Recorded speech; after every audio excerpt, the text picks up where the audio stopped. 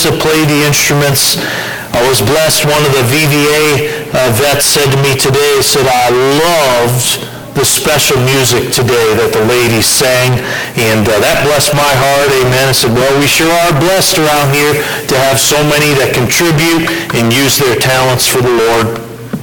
Last week, in Psalm 137, we looked at God's silent orchestra.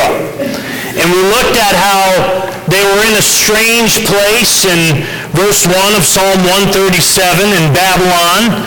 And there was their sad ponderings there in verse number 1, again, where it says that they wept when they remembered Zion.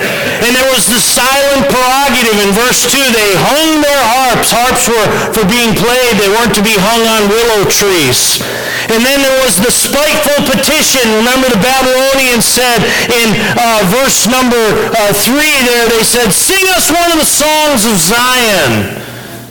And then there was the sorrowful proposition. They said, how shall we sing the Lord's song in a strange land? And we talked about how sin can silence us as Christians. We can become part of God's silent orchestra. And we mentioned this, an orchestra was never meant to be silent. It was meant for those instruments to sound forth to the glory of God. We looked at Lot, who was silenced through compromise with sin. And we looked at David, who was silenced through covering up sin. And then we looked at Peter, who was silenced through cowering in sin. And we're to be careful of each of those. I hope you've noticed, I certainly have, but I hope you've noticed that in these Sunday night messages that there are so many simple applications for the people of God to be able to use in their own daily lives with God. Amen? I happen to think, Brother Stark, that's the key to preaching. The key to preaching is application. Because otherwise, I could just simply get up here, read the Psalms, pray, and close us. And we go out the door and say, well, that was nice, but when we take a passage of Scripture and expound on it and apply it, how you can use it in your life, that's where it becomes personal and real to you. I think about, again, and I just listed a few here that have applications for the people of God. I think of Psalm 1, the way of blessing from God. Blessed is the man who walketh not in the counsel of the ungodly, nor standeth in the way of sinners, nor sitteth in the seat of the scornful. But his delight is in the law of the Lord. And in his law doth he meditate day and night, and he shall be like a tree planted by the rivers of waters, that bringeth forth his fruit in his season. His leaf also shall not wither, and whatsoever he doeth shall prosper. Boy, there's a lot of application for the people of God in that passage right there. You want to be blessed? Listen, don't be in the counsel of the ungodly. Right. Meditate and deliberate on this book on a daily basis. I think of other verses. I think of not only the way of blessings from God, but think of the excellency of God in Psalm chapter 8. O Lord, our Lord, how excellent is thy name in all the earth. And then you know what David did? He went like this. When I consider thy heavens, the stars, the sun, and the moon, what is man that thou art mindful of him? Boy, there's some application there, isn't there? Put God in his proper place, and you'll find out you'll be in your proper place pretty quick. Amen? Oh, I think about feeling far from God. And certainly we can all at times feel far from God, but I think of that 10th Psalm. It starts off with, why standest thou afar off, O Lord? Oh, I think about God's timing in Psalm 13. How long wilt thou forget me, O Lord, forever? How long? There's just times where it seems like God is not on time, is late. But the truth is, he's always on time. I think about Psalm 23. What do you get from Psalm 23? Anybody knows from Psalm 23, you get the comfort of God. How many people have had Psalm 23 read at a memorial service? I had put on a prayer card for a funeral. Psalm 23. The Lord is my shepherd, I shall not want. Amen. Think about Psalm 27. What do you learn from Psalm 27? Wait thou upon the Lord In verse 14 it says, be of good courage, he shall strengthen thy heart. Wait, I say, on the Lord. Waiting on God. That's certainly applicable, isn't it, church? Amen. Oh, I think about the forgiveness of God. Psalm chapter 32, verses 1 and 2. Blessed is he whose transgression is forgiven, whose sin is covered. Blessed is the man unto whom the Lord imputeth not iniquity. Oh boy, that's you if you're a Christian. You know that? You're forgiven. You ought to live forgiven. Amen? Well, I think about Psalm 37. What do we see in Psalm 37? It's actually pretty easy. It's in verse 3. Trust in the Lord and do good, so shalt thou dwell in the land. Verily thou shalt be fed. Delight thyself also in the Lord. He shall give thee the desires of thine heart. Commit thy way unto the Lord, and trust also in him, and he shall bring it to pass. Trusting in the Lord. Trusting is easy preaching and hard living. But really, God calls each one of us to not only trust him for salvation, but to trust him with our lives as we live them. Well, I think about desiring God in Psalm chapter 42, such a beautiful illustration that God gives. As the hart panteth after the water brooks, so panteth my soul after thee, O God. My soul thirsteth for God, the living God. Oh, I think of Psalm 51, the cleansing of God. You remember that was the psalm where David realized what he had done to Uriah and realized, finally, conviction got a hold of him. And you remember what he said in Psalm 51? Have mercy upon me, O God. Boy, that's applicable. Amen. He said, according to thy loving kindness, according to the multitude of thy tender mercies, blot out my transgressions. Oh, I think about Psalm 68, verse 19. It tells us that he daily loadeth us with benefits, the benefits of God. I love that verse, amen. Think about the passage we looked at this morning in Psalm 77. You know what we got from that? The faithfulness of God. When you're in a dark time, you know what can always encourage you? God is faithful. God has not changed, amen. And then Psalm 90, verse 1 through 17, really the entire psalm has to do with God's eternality. His eternality. You know what it says there in Psalm chapter 90, verse 1? It says, Lord, thou hast been our dwelling place in all generations. Before the mountains were brought forth, or even thou hadst formed the earth and the world, even from everlasting to everlasting, thou art God. That ought to encourage you. That's certainly applicable to you and I. I think about Psalm 91, his protection. He that dwelleth in the secret place of the Most High shall abide under the shadow of the Almighty. Psalm 92 and Psalm 100. Psalm 92 verse 1 says, it is a good thing to give thanks unto the Lord. And Psalm 100 is the thanksgiving psalm. When the pilgrims landed at Plymouth Rock, they recited Psalm 100. You ought to read it. It is the thanksgiving psalm. Let us enter into his gates with thanksgiving and enter into his courts with praise. Amen. And then I think of Psalm 103, the love of God. In Psalm 103, there's so much in it. It talks about, like as a father pitieth his children, so the Lord pitieth them that fear him. As high as the heaven is above the earth, so great is his mercy toward us. As far as the east is from the west, he hath removed our transgressions for us. And by the way, so many more. I could go on and on and on. But I want to tell you something. This psalm that we're looking at tonight in Psalm 139, if you look at it with me, is the most personal of all psalms. It really is. And so we're going to look at 4 points tonight and some applications as we look at this magnificent psalm. It really is a magnificent psalm. We're going to look, number 1, at his perfect attributes. Number 2, we're going to look at his personal attention.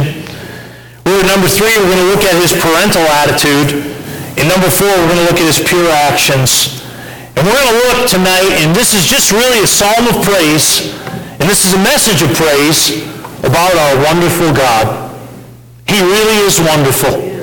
He really is, ladies and gentlemen. If we look at this psalm, we can't help but grasp that matter of fact, it says in verse 6, such knowledge is too what?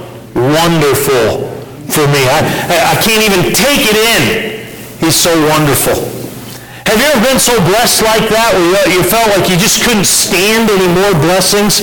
I know sometimes you say, I could stand a few less burdens, amen? That's a little different, but you were just so filled with goodness and blessings. Forgive me, it's almost like after a good meal and you say, you know what?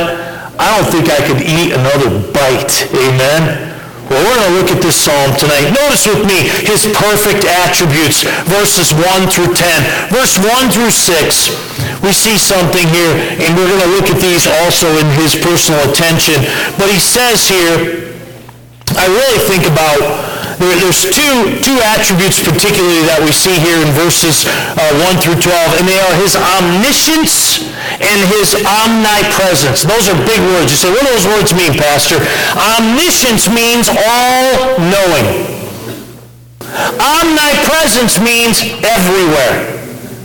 And aren't you glad that God is both all-knowing and everywhere? You know, say what you want about the devil. The devil is powerful. He is powerful. He can move quickly. In the book of Job, we find him in the third heaven in the presence of God, and then the next thing we know, he's on earth. He can move around quick, but he's not omnipresent. That means he's not everywhere. God is everywhere. And then again, does the devil know a lot? He certainly does, but he's not omniscient. You know what it says there in verse 2? It really is the sum of verse 2 is in two words. It says right there, those first two words, Psalm 139, verse 2, it says, thou knowest. You know what, Christian? You can take comfort in the fact that God knows. If you do something behind the scenes and nobody knows about it, God knows. Huh? God knows. If you have been hurt, and rather than broadcast on a TV show about you being hurt, you can simply say, God knows. God knows. Thou knowest, it says in verse 2. And then it says it again in verse 3. Thou compassest my path, my lying down, and art acquainted with all my ways. For there is not a word in my tongue, but lo, O Lord, look what it says, thou knowest it all together. His perfect attributes, his omniscience. But then, and we see that all the way down through verse 6. But then in verse 7 it starts and talks about another one of his wonderful attributes.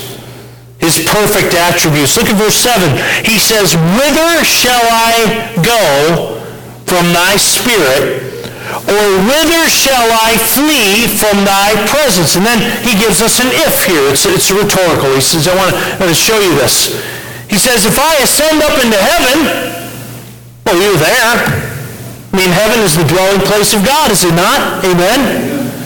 Then he says this, thou art there. If I make my bed in hell, and he's speaking of Sheol, the center of the earth here. He's not talking necessarily about the heaven and hell we know. He's talking about but he's basically saying, if I go in the center of the earth, you're there. You're there. If I make my bed in hell, behold, thou art there. If I take the wings of the morning and dwell in the uttermost parts of the sea, even there shall thy hand lead me, and thy right hand shall hold me. If I say, surely the darkness shall cover me, even the night shall be light about me. Yea, the darkness hideth not from thee. But the night shineth as the day, and the darkness and the light are both alike to thee. What does he say, God? He says, God, you are everywhere. That ought to comfort you tonight. God's everywhere. God knows all. Our wonderful God is omniscient and omnipresent. By the way, there's more attributes than just that. We know he's omnipotent. What does that mean? He's all-powerful. We're going to see later that he's the creator here. You know what else he is? I love this attribute of our God. He's immutable. You know what that means? He does not change. That's why I have been saying for 25 years of preaching, you can depend on this old King James Bible.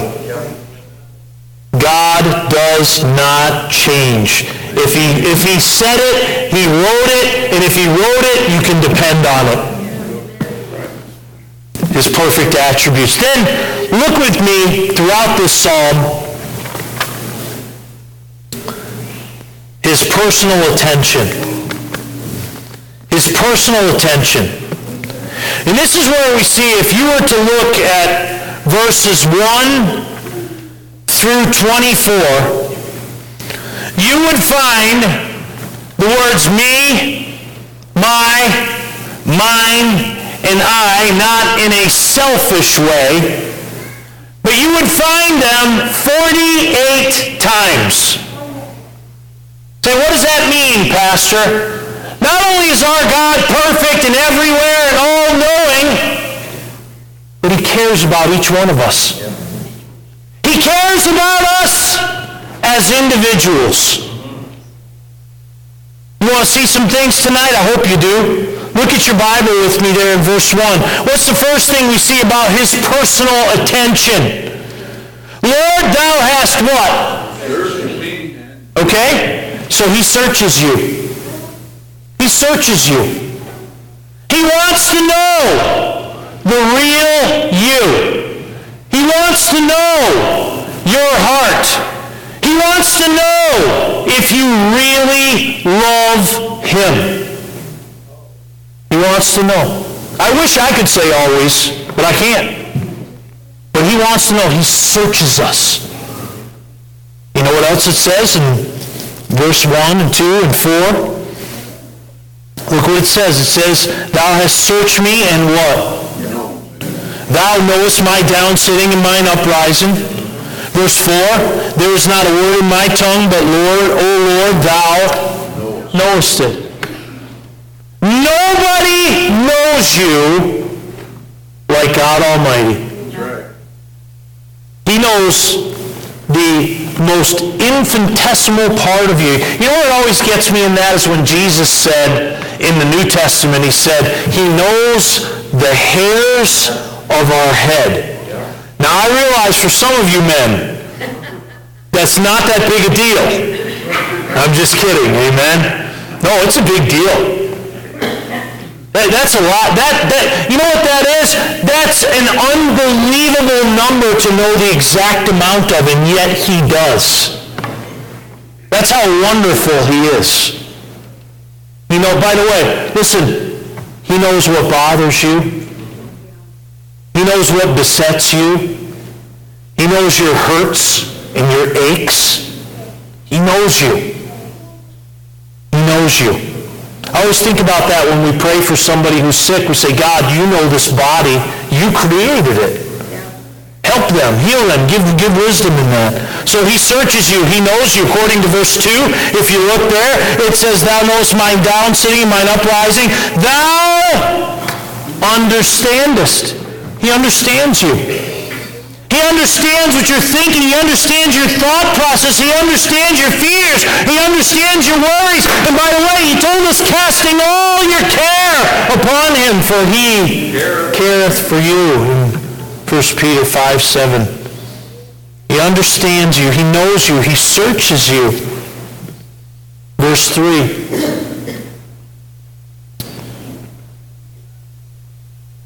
Thou compasseth my past and my lying down, and are acquainted with all my ways. What do we see there? If you look there, I'm sorry, I read verse 3, verse 2. Thou knowest my down sitting, mine uprising, and my thought afar off. He understands, he searches you, he knows you, he understands you. Verse 3, thou compasseth my path, he walks with you. He walks with you. Can I tell you something? God created you for fellowship. That's why he created Adam and Eve.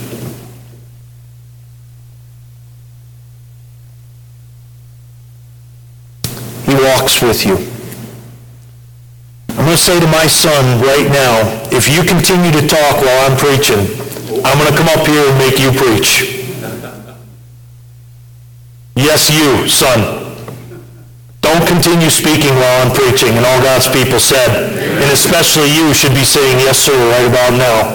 I hate embarrassing my kids, but if they're talking during preaching, they deserve a Marine Corps red flag embarrassment.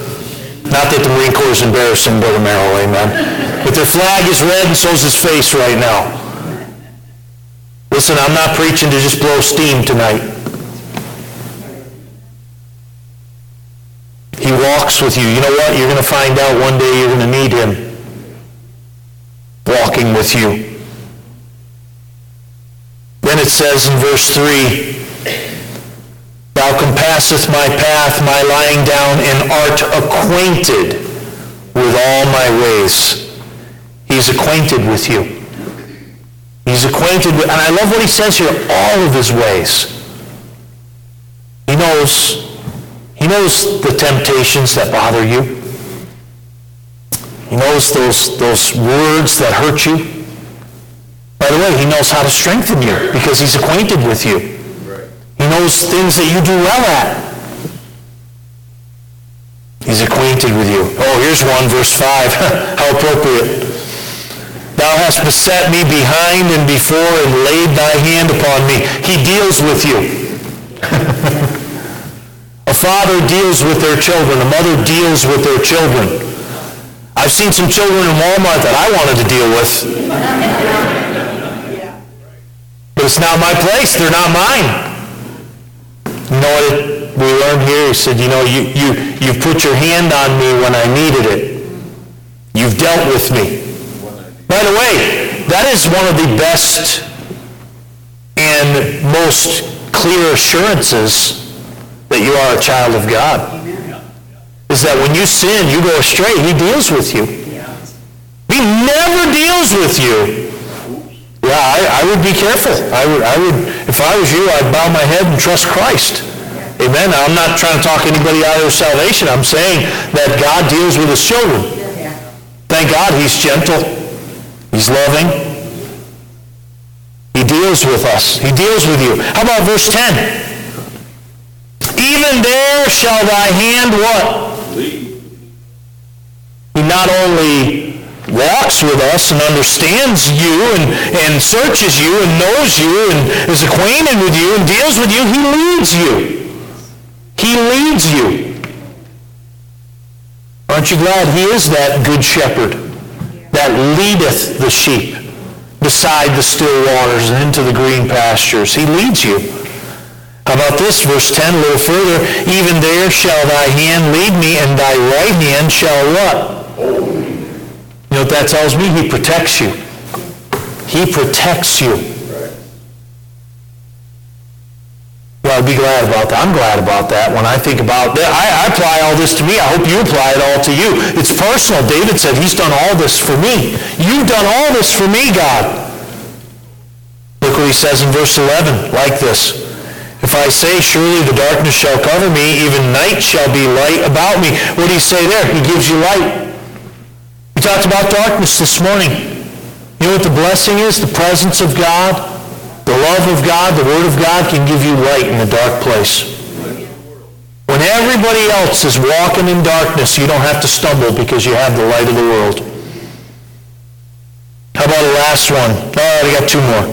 Verses 13 through 16, we learn, says, for thou hast possessed my reins, thou hast covered me in my mother's womb. I will praise thee, for I am fearfully and wonderfully made. Marvelous are thy works, and that my soul knoweth right well. What do we see there? Well, you can keep reading and read down through verse 16. Find this. He created you. He created you. By the way, these verses right here are some of the most powerful verses against what we call the sin of aborticide.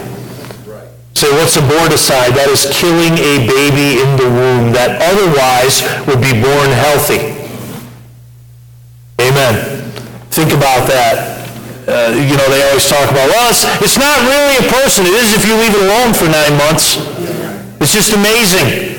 I saw a great graph, and it had a lady, and she had her baby on the outside, Brother Boston, was holding this beautiful little baby. And it said person.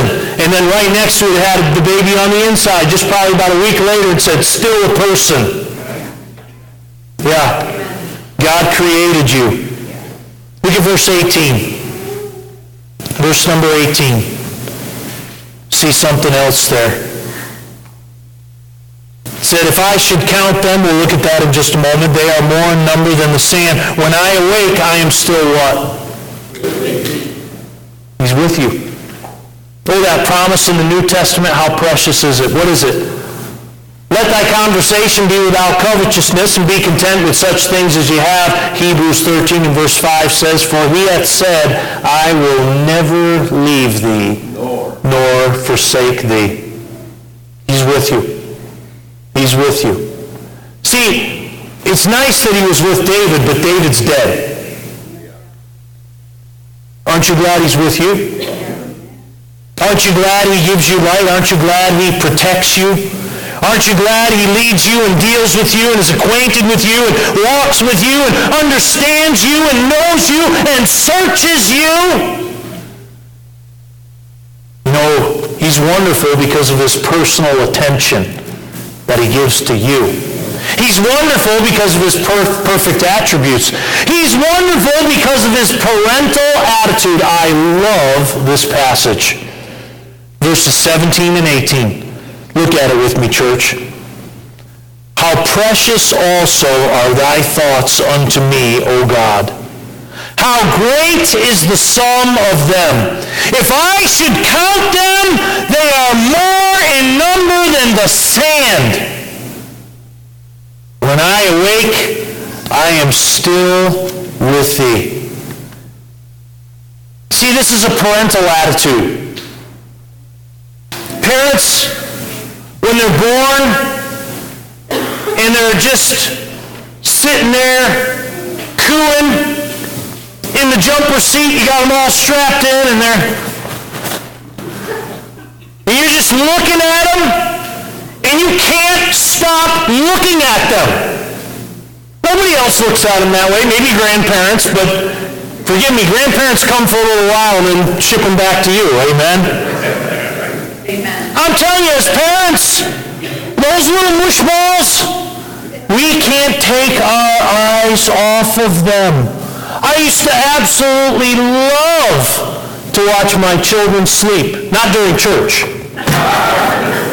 Some of them wish they were sleeping right now, amen? Well, I remember when I would preach on Sunday night, Brother Boston, and Luke and Eric would be little, and they'd be both zonked out on that first pew there by the break, and I'd say, boy, I know I preached a good one tonight, because I'm serious, I used to just, Miss Kim, I just loved to look at them while they were sleeping and just how precious. And I was thinking about them, and I was thinking about how they'd grow up, and I was thinking about how they'd be talking in church while I was preaching, and I was thinking about what would happen in their lives and when they get married and have their own families, and just thinking about all these precious thoughts. And I want to tell you something. Your God thinks that way about you all the time. He gives us an illustration, so we see his precious thoughts, but we see his prodigious thoughts. Say, what does prodigious mean? It means huge, large amount. Look what it says in verse 18. If I should count them, let me just start here. 1, 2, 3, 4, 5. Well, let's keep going here. It says, if I should count them, they are more in number than the sand. Brother John, I got to 5, but I think it's about 5 million, trillion, billion, gazillion, gajillion. More than that. Yeah. Quote Mr. Merrill. More than that. Amen.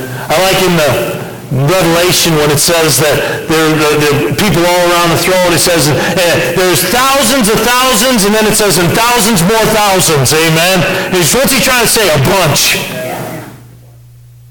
Listen to me.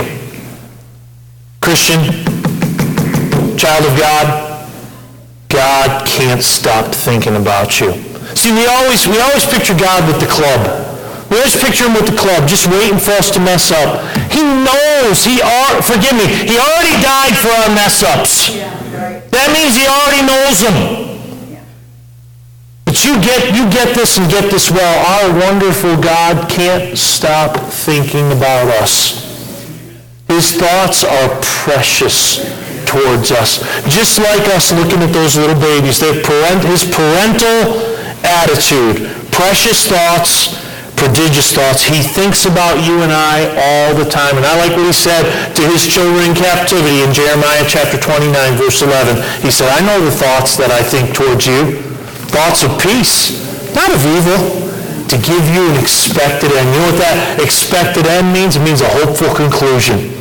And you know what our hopeful conclusion is one day? Eye hath not seen, nor ear heard, neither has it entered into the heart of man the things that God hath prepared for them that love him. Right. Our wonderful God is perfect in his attributes. Our wonderful God is wonderful because of his personal attention. He's wonderful because of his parental attitude. He's wonderful because of his pure actions. We see in verses 19 through 22 the judgment of the sinful. Listen to me, ladies and gentlemen, the sinful, those that will not come to God for forgiveness that he offers, will be righteously judged. I hear sometimes when people say God is not fair. He's going to be fair at this judgment. He's going to be completely fair. By the way, you don't want him to be fair. You want him to be merciful. Amen? His pure actions and the judgment of the sinful, but then also the judgment of the saints. Look at verses 23 and 24, and I'll give you some applications, and we'll be done and get Pastor Brent on the road here. Hope you heard that in the nursery, preacher. By the way, I need you to deal with one of your teenagers as well. Amen? What does he say in verses 23, 24? We know these verses. Yeah. He says, search me, O God. Know my heart. Try me. Know my thoughts. And see if there be any wicked way in me, and lead me in the way everlasting. What is he saying here? He's saying, God, because you are so wonderful, here's what I want you to do. I want you to judge me. I want you to judge me. I'm giving you permission to search every bit of me. You already know me. He already talked about that in verse 1. He said, you've searched me, you know me. But now he says it again. He says, please judge me. And in essence, he says this. He says, help me to judge myself. Don't we learn that at the Lord's table? When we observe the Lord's table? One of the great privileges of the church age is self-judgment. What does he say? If we judge ourselves, we should not be judged. So he's wonderful because of his pure actions. He's wonderful because of his parental attitude. He's wonderful because of his personal attention. He's wonderful because of his perfect attributes. What do we do, Pastor? We know all that. Amen. It's all personal. Amen. For each of us. What do we do? Here's what I'm going to try to do. Here's what I would recommend to you. Worship him. Worship is a verb. It's not just what we do on Sunday. It's what we do every day that ends in Y. Amen? Worship him. Live your life pleasing to him. Not only worship him, but I'll tell you what, we need to do this more. We need to stand in awe of him. It would do each one of us well to just, on a starry night, whether you go into your backyard or you get in your vehicle and go to a quiet spot and just look up and realize that our Heavenly Father, just stand in awe of him. Hey, if you need something to stand in awe at, how about right up there? The cross of Christ. The plan of God. The love of God. Just take some time and worship him and stand in awe of our wonderful God. Why? Because he knows everything. Why? Because he's everywhere. He created everything. Worship him, stand in awe of him. How about this? Goes without saying, love him. This is the first and great commandment.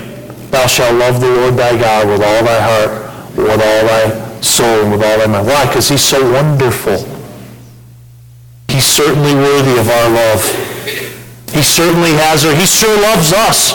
By the way, whether we love him back or not, he still loves us, which makes me want to love him more.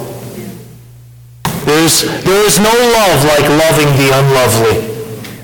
God loves the unlovely. Didn't he tell us to love our enemies? How can we do that? Only when we love him like we should. Worship him, stand in awe of him, love him. Well, I hope this message has accomplished this. Praise him. Praise him. You know, have praise on your lips. When somebody asks you, how you doing today, you can say, praise the Lord. Praise the Lord. Well, I'm doing good by God's grace. Huh? There's lots of ways to praise the Lord. But I would encourage you in your home to have a hymnal in your home and sing about him. Sing in the morning. Pastor Alex mentioned so important. I try almost most of the day long to have godly Christian music playing because it sets my spirit to praise. Wrong music, not praise. Right music, praise. And then lastly, worship him, stand in awe of him, love him, praise him. Ask him to lead, guide, help, search, cleanse. Fill in the blank. He's there for the asking. He's wonderful. He'll answer. But you got to ask. You have not because ye ask not. A wonderful God. He's wonderful in his perfect attributes, his personal attention, his parental attitude, his pure actions. What should we do? Worship him, stand in awe of him, love him, praise him, and ask him. Father, bless now in our invitation time. May not one grieve, quench, or resist